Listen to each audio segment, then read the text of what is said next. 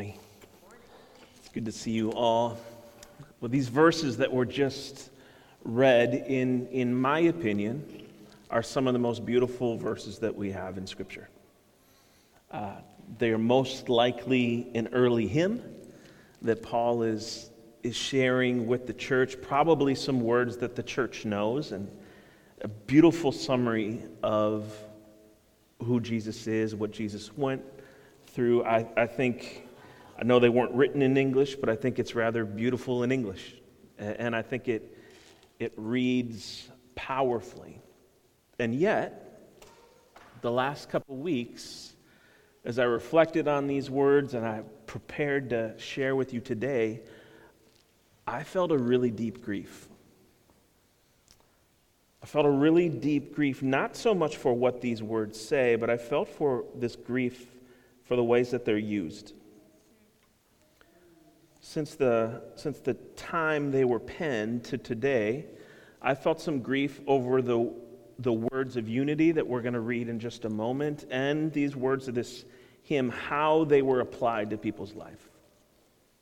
So this hymn states that Jesus didn't regard equality as something to be grasped, right? This word grasped is a very violent word. In English, you can just grasp a cup of coffee, but in the Greek, it's a violent word. It's something to be taken by force.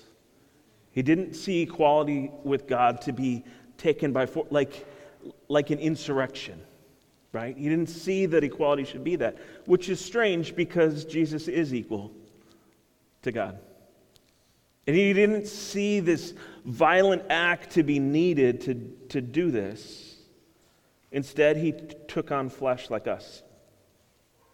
Him even says he became a slave, willing to die on the cross. And because of all of this, every knee should bow and every tongue confess that Jesus is Lord. And I just want to point out two things about this that are a bit of a critique on us and on how we got here. Okay? So bear with me. We're not going to sit heavy all day, just 4/5 of the day. No. So the first one is this. Every knee bowing is not a forcible act. That's not a violent act. When I think of any setting where I've seen every knee bow, they are only on television or in movies. And truthfully, they're usually like in a bank heist. Somebody shows up with a gun, and everybody goes to the floor. The only other place that I've seen something like this is when I've been invited to visit a mosque, and I see people praying there. But in my just regular life of viewing things as if there's no consequence to my brain, which I probably should go deal with, it's always like in a war movie. And some new military leader comes into a space and in a way to flex power, makes all the civilians bow or risk their lives. It's in a bank heist where someone covers up who they are, displays power and force, and everybody goes to the ground, right? And the way that I have understood this growing up is that Jesus was the ultimate warrior. And there's some benefit to the warrior stuff, but not the ways that we read into it. This is not a forcible act. Jesus is not going to come with intimidation and fear and make everybody's knee bow. That's not what this is talking about. But there are parts of us, parts of our faith that are wrapped around this violent, forcible kind of imagery. And those parts we need to tease out. As we're reconstructing our faith, we can't have room for that. If Jesus didn't forcibly force his way into being an equal with God, then he is not going to force people's knees to bow. It's in this same humble posture. Knees are going to bow and tongues are going to confess because of the character of Christ, because of reverence and awe. because of realization of the sacrifice made by Jesus, the love of Jesus, the generosity of God, that will bow. It's out of honor and respect in the way that Jesus saw dignity in everyone that will be so moved, not out of fear. Do we get that? You probably already know that, but there's parts of me this last couple weeks that I had to let go of as I did my little walk in Iroquois Park, to be like, oh, again, I think there's part of me that sees force, that sees violence, that sees the way that is not you. I need to let that go. And maybe you just need to hear someone say it.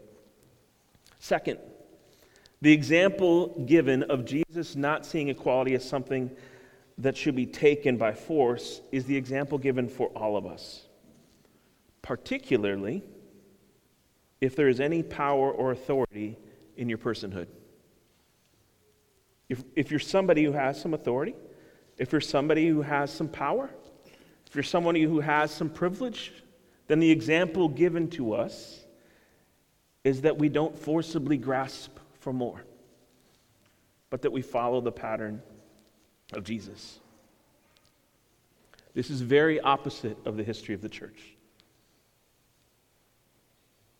And we just need to be honest about that, right? The church has taken this verse, not every single person, but in general we have taken this verse and we have made life on earth miserable with the carrot of heaven for generations. Part of the foundation of this nation was on our original sin of racism and slavery, and it was buttressed by poor theology. People would actually say to people, you can remain a slave because Jesus did.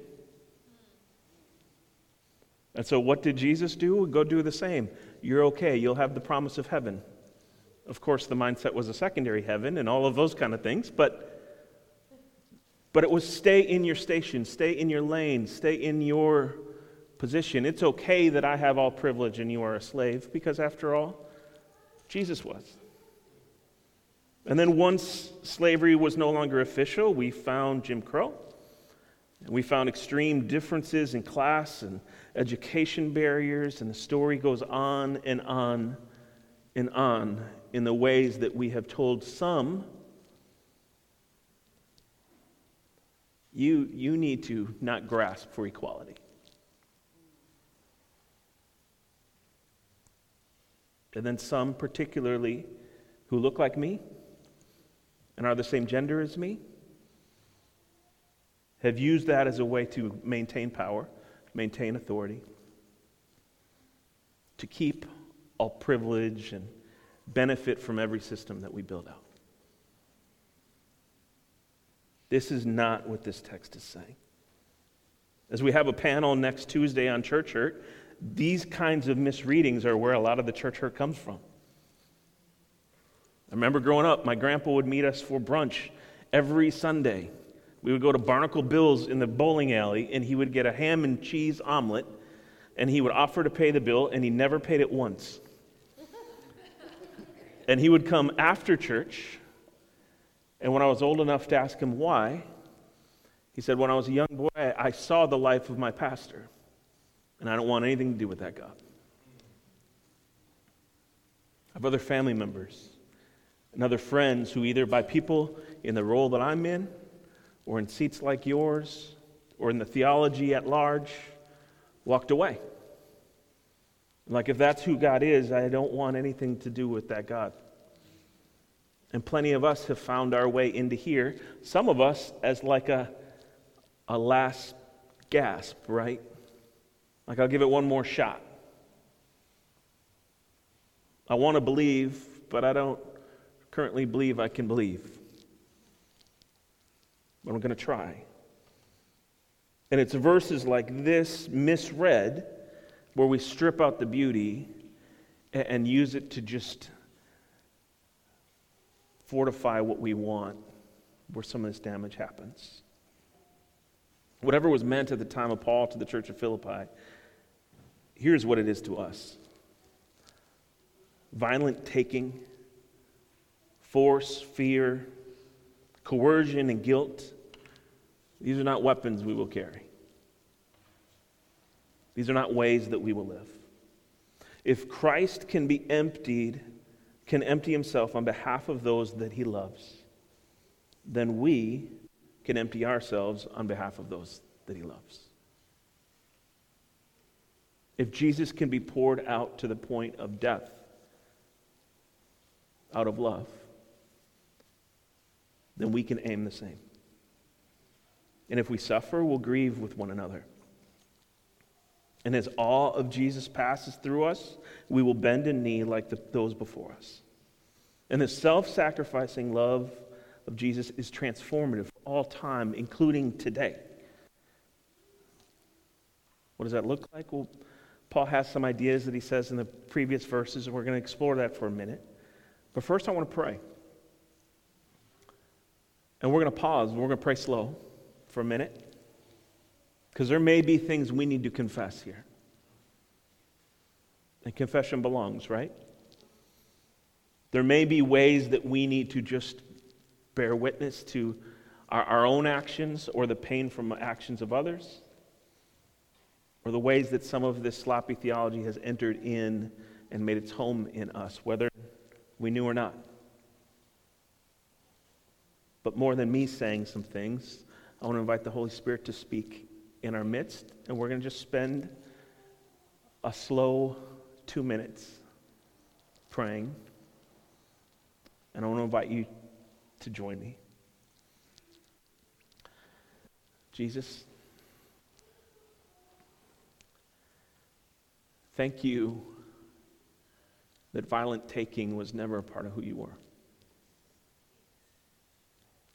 Thank you that you had all the privilege and authority that anyone could ever imagine. You are God. And you didn't flaunt that before others. And God, today we repent for any violence that's in us.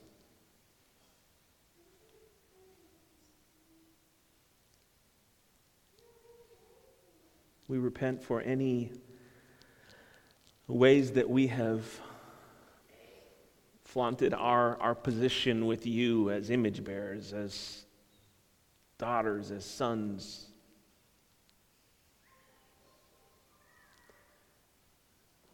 Ways that we have othered others.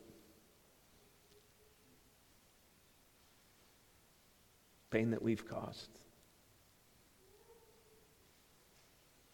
As one church, we repent for any ways that we have damaged folks, intentionally or unintentionally.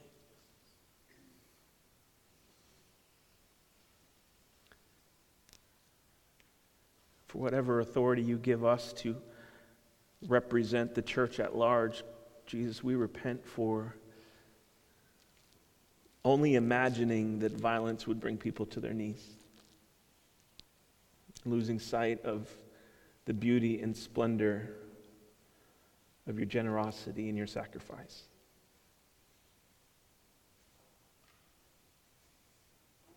And at the same time, Jesus, some of us are really wounded. Some of us have been really damaged by these words and other words like this.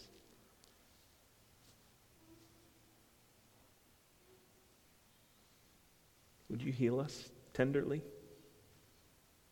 Will you give us courage to be honest, to hold on to what's you and leave behind what isn't?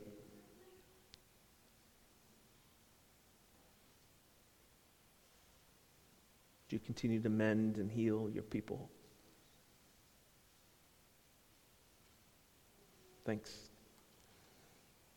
In your name. Amen. If you have a Bible on your phone or on your person, I want to invite you to pull it out.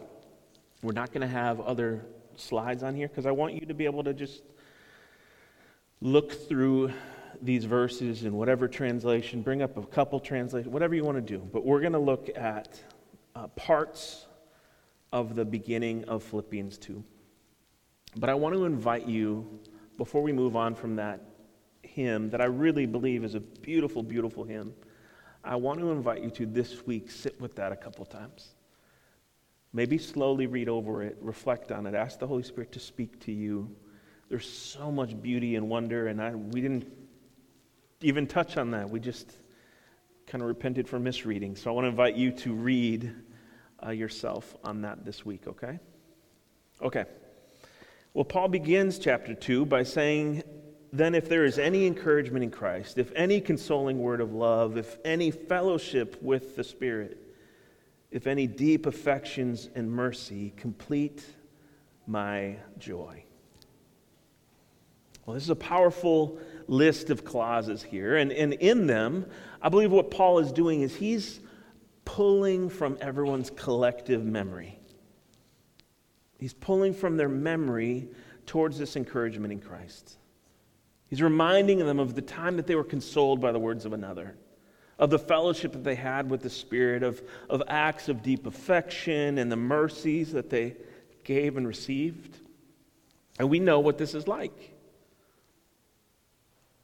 Those of you who've been here for a while, you remember back that these were the conversations of our first Sundays in the school where we met. This was setting up each week and feeling the excitement about being together. These are the reflections on how we learned to care for one another through COVID. And the emotions that we felt when we came into this space for the first times. When we had brilliant ideas like, hey, we need to bring blankets and extra blankets because it's cold.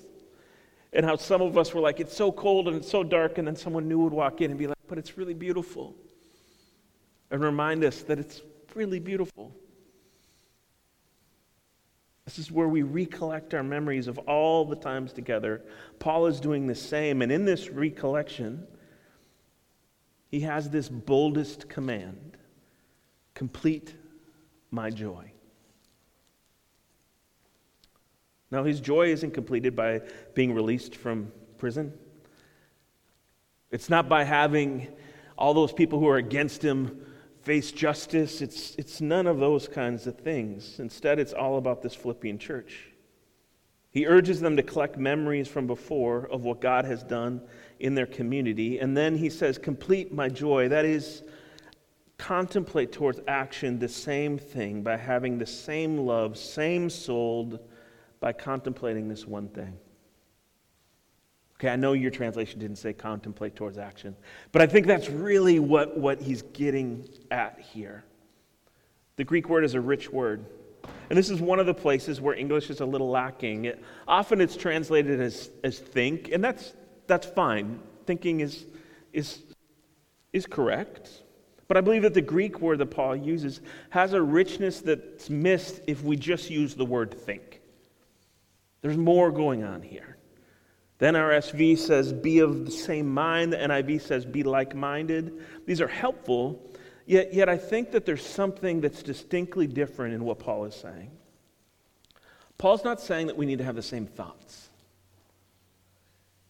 He's not saying something about uniformity or agreement in the way that many in our culture talk about it. He's describing an engaged communal work. That's what this is. It's not passively listening to a voice telling you what you need to believe or what you need to do or what you need to think about. Instead, it's this community deeply mining their lives, the Scriptures, one another, with the conviction of the Holy Spirit to discover what unity looks like, where nobody loses their distinctiveness. That's what this is. He's saying, do the work of deeply thinking, contemplate, not just to stay in your head, but to leak out into your actions. Do this work. Now, this has been a concern for us since we started. We come from different places and we come in different bodies. Some of us are very used to the world listening to us. If I'm honest, it is more rare that I go into a space where someone doesn't want my opinion. That's weird, but that's true. And some of us are used to being silenced. And there are some of us who rarely go into a space where that space wants their opinion. And part of the work being together is people like me need to talk last, need to learn to listen. And those who rarely get to talk or express opinions or even do the work of wondering what they think or believe need to be given the grace and the space to come up with thought, to wander through what's true and what isn't with listening ears near them. That's part of this work. Our experiences have made us who we are and how we see the world, each other, and God differently because of this. As we formed as a church, we've often wondered what this unity looks like. Do we have to think the same? Do I have to silence my perspective in order to agree with another? Is unity uniformity? Or can distinction be celebrated in grounds to praise our God? Paul's inviting us to not settle for cheaply discovered uniformity, and instead do the hard work of discerning true unity, contemplating the same thing, doing the work of mining our lives, and trusting one another to share what we discover, and honoring one another with dignity to listen and be formed by what one another says. Paul goes on to this word translated into being same-souled. Does that sound scary to you? Super intimidating. Sometimes I'm not okay with myself having a soul. I don't know if I want to share with people. This word is often translated as being in full accord or being one spirit. But again, I think the Greek is a little stronger. Hawthorne writes that the Philippians are to share one soul, possess a common affection, desire, passion, sentiment for living together in harmony. So again, let's be honest. Let's just stay there. Some of us are just discovering our voices, right? Some of us are just now learning what our favorite food is, what we think on something, if we're a morning person or a night person. Some of us have just gone through life and I can have some agency here. And it's not because you're foolish or anything like that. It's just sometimes life just gets us to a speed and keeps us going. And then we find our voice. And we start to be honest about what makes us distinct. And this can sound like a call to conformity, but I don't think that's it at all. I think harmony is something completely different. This sharing of one soul or being same-souled, it is harmony, but this harmony is something that I have heard us desire. And I would say that many of us imagine being in a community like this. And I say imagine because I don't think we've experienced it. You see, as Paul describes harmony and unity, he makes this quick pivot. And he pivots to talking about what it doesn't look like. And sometimes this is the most helpful thing for us, right? When we define what something is, we need to also define what it isn't. And so he says, it's not according to selfish rivalry, nor according to vain glory. So let me ask you a question on this. If Paul is writing to an individual church that he knows, if you go a little later in the letter, we see that there's some conflict between some individuals. Do you think that Paul is probably writing about problems to the unity, obstacles to the unity in that specific church? That makes some sense, right? So then maybe we can take the general principle of what are the roadblocks to unity, and we can be honest about it for us too. I think these are good ones. Rivalry, yeah, that could sneak in. It could sneak into any community. When people start to find their voice, there can be a jealousy and a rivalry of, well, that person gets to grow and mature and is starting to flourish, and I want to. And there can be a rivalry that sets place within us, a competitiveness that acts on a God who is limited, and a space that's limited, and it could easily enter into a church like ours. And this vainglory, this is another trap that we could easily fall into. It's an empty type of pride that we're not immune to. But I wonder what those roadblocks would really be for us. Maybe those two.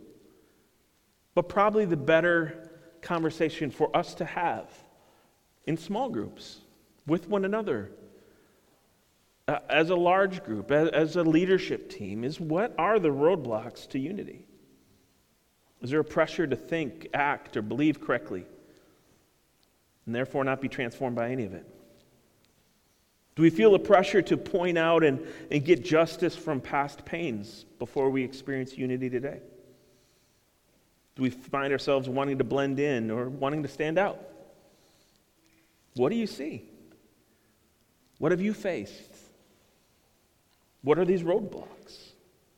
That's the point that Paul is talking about here. Is that we need to be honest about what's in our way. And that includes us. And after looking at what unity doesn't look like, he continues to dig deeper into what it is. In verse 3 and 4, he says, "But with humility, by considering others as superior to you, not that each of you pay attention to yourself, but also paying attention to the things of each other." In the Greco-Roman world, humility was not a virtue. In this world, false humility is a great virtue. Actual humility does not get you followers on the TikTok or anything else.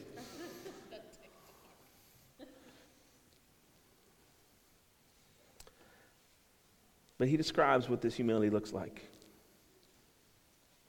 And it's not simply seeing each other as equals.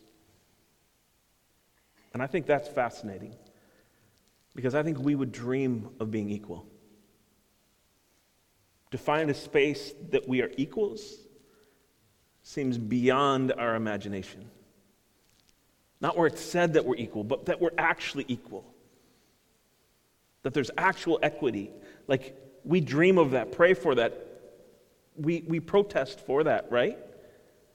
But Paul brings us even further past that. I want you to imagine this radical call that he gives us here. He says that we are to consider others superior to us. And that he's not suggesting that we have, like, unhealthy self-image. He's not suggesting mental illness. That's not that. He's saying there is something profoundly powerful if a community will gather together and say, I am going to see you as superior, and you see me as superior. And then we don't have to worry about our needs. I'm going to listen to you when you express your needs, and you listen to me. And if we seek to be there for one another, to care for one another, there's going to be no lack. And imagine what that would be like. Imagine us, but even different. Imagine being so committed to one another that you live and act as though the rest of the group is superior to you. That you know your needs, you're not unaware, but you're not worried about your needs. Instead, you just bring them to the community and trust whatever happens, happens. And the rest of the room, their priority is your needs, is your well-being, is your wholeness. There's a mutuality here. You know the needs of the group and seek the wholeness of the people present, and they know your needs and they seek your wholeness as well. But this gets back to where we began, right? Because we began saying, hey, don't seek equality. Some of you just be okay with a lower station in life. And then others are like, look at me. And that's the fear of this whole thing. I don't want to come and live sacrificially for a community that then doesn't notice, or doesn't care, doesn't do the same. I don't want to be the one who jumps off the cliff only to have everybody else be like, no, that's too far. I'm not doing that one. And that's why I really think since the moment that the letter to the Philippians was written, we don't know of a community who did this long term. For moments, for a weekend at a retreat, for that moment 30 years ago that we still eat off because it was so powerful and so beautiful, but so much courage is required to live this way day in and day out when it gets to a Tuesday at 3:15 to still be doing that. But that's the invitation. To be so committed to the vision and example of Christ that we choose to be courageous enough to think highly of one another as if the others are superior, as if your needs, your desire, your wholeness is what I want most, knowing and trusting that you feel the same. And that's why after this, we get this beautiful hymn. Saying that we know that one did this. We know that one lived this way. Jesus had every reason to violently take what was his. Instead, he became like us. And he came to a people like us. And he died oppressed and misunderstood. Only to know life again and invite us into the same. Not an invitation by force or by violence, but by love and by generosity, by surrendering control, by being misunderstood.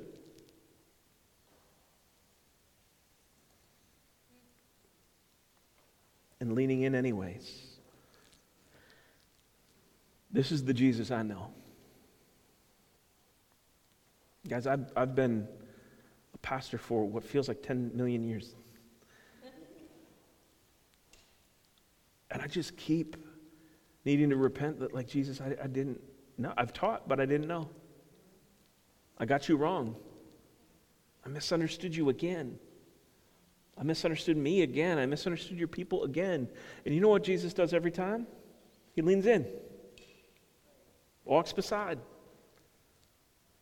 keeps going. You see, this Jesus inspires me. Because of the way that Jesus lived and chose to die, I want to love more. And frankly, I want to live more. I want to live large, generous, not like platformed large, but like with people that I love large. I don't want to hoard, violently taking what I think is mine and protecting what I've already taken. I want to live free and truly live. And that's our invitation from this passage. To believe that maybe, just maybe, we don't have to use violence to take and then to keep. And maybe, just maybe, people will fall in love and choose to bend their knee to Jesus because they see who Jesus is. We don't have to force them to. Like he's some vegetable to children.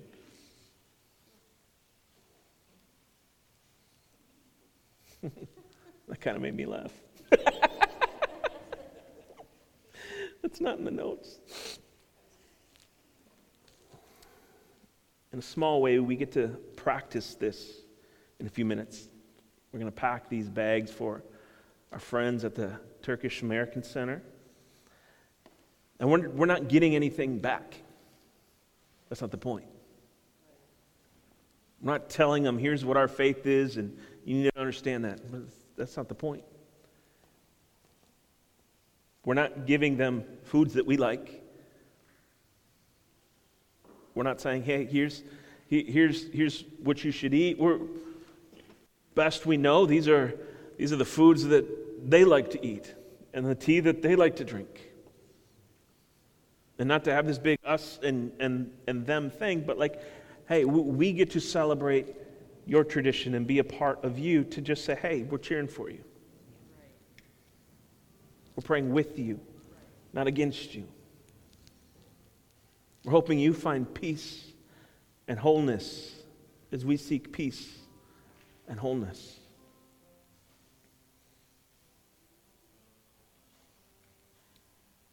We hope you find life. One of the things that encouraged me the most about you all. Last week we said we were going to pack these little bags. We told you what it cost. By the time I got home, we had $90 more than it cost. And so we're just pooling more money together. And if you want to be a part of it, Joshua's got the envelope. You can give him more money, and we're going to just find other ways that we can practice being us. Practice laying ourselves down. Risk being misunderstood. Practice loving and caring and breathing deep the fact that Jesus is much more than we ever asked or imagined.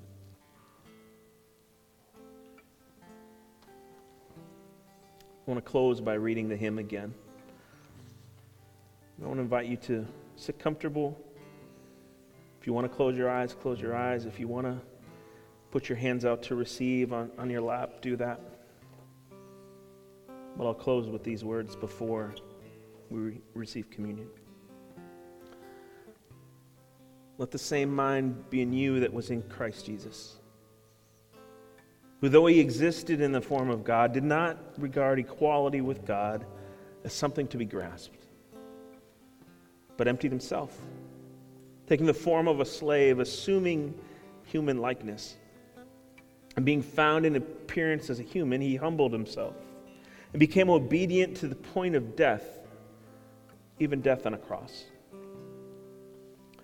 Therefore, God exalted him even more highly and gave him the name that is above every other name, so that the name given to Jesus every knee should bend, in heaven and on earth and under the earth, and every tongue should confess that Jesus Christ is Lord, to the glory of God the Father. Amen.